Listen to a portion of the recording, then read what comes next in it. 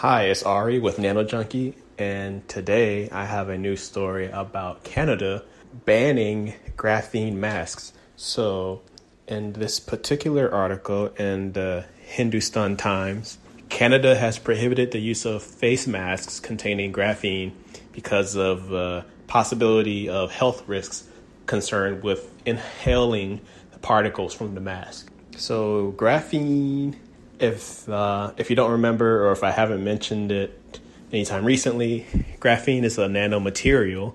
It's actually a two-dimensional material, which just means it's the flattest type of material that exists. It's graphene itself is only one atom thick. It's completely made out of carbon.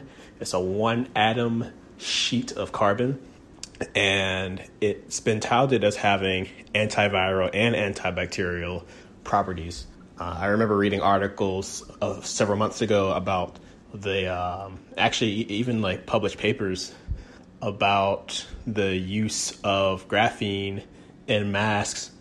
And when this mask is, especially when this mask is exposed to sunlight with the graphene, it had significant and measurable antibacterial properties. And they were, these scientists in particular were thinking about using this same type of mask for testing it against antiviral properties as well.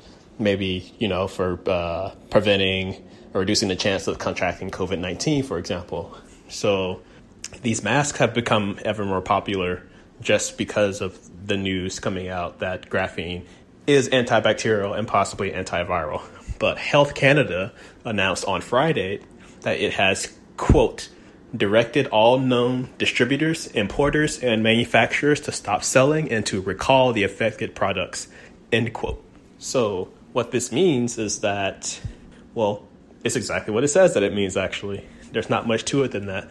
Why I found this interesting is because the article, which I will share in the show notes, the article does not mention or reference any particular study or experiment done that shows that that these masks produce harmful particles to the body. They are just concerned that there's a health risk with inhaling minute particles because the graphene, I mentioned it as a sheet, but in actuality, people usually distribute it in terms of particles and in terms of little like nano-sized particles because it's easier to produce it that way. Well, I should say it's impossible for us to produce it as a single sheet for most people, just because we don't have the manufacturing capability of making graphene that pure and clean as like one solid piece. So usually it does exist as a lot of particles if you see in a product, in this case, in these masks.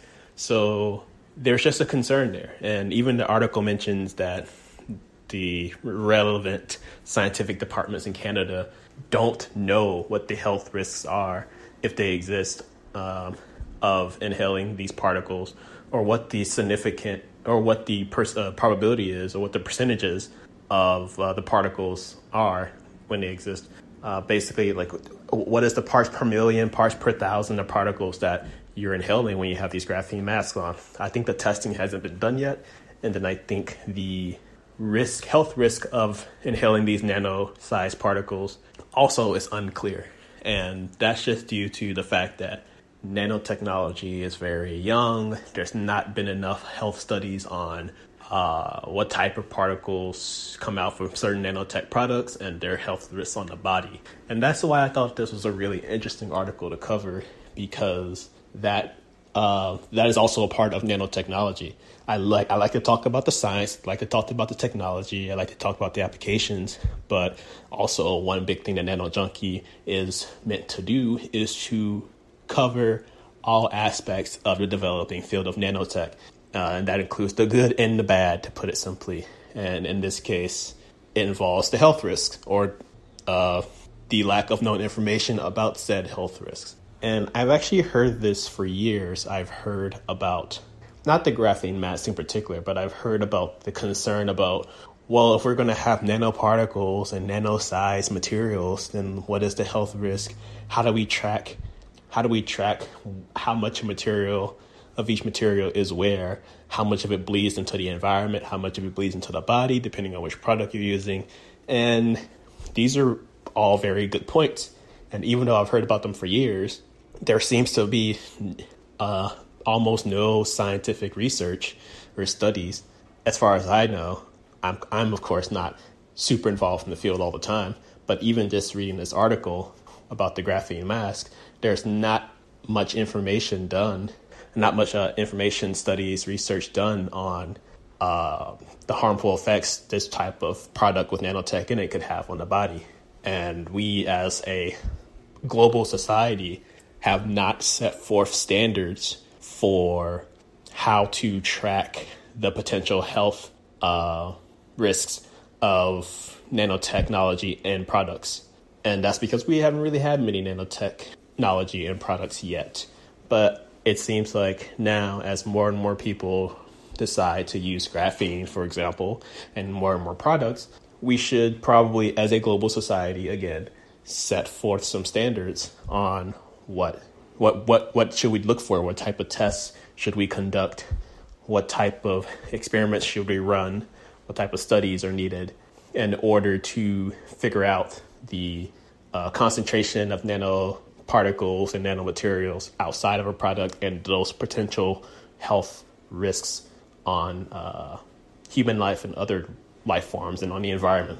So yeah, this article, which was very short and was very kind of unidirectional in its reporting in terms of it's just a story, right? It actually has a huge implications, or it's very telling about the society at large when it comes to nanotechnology.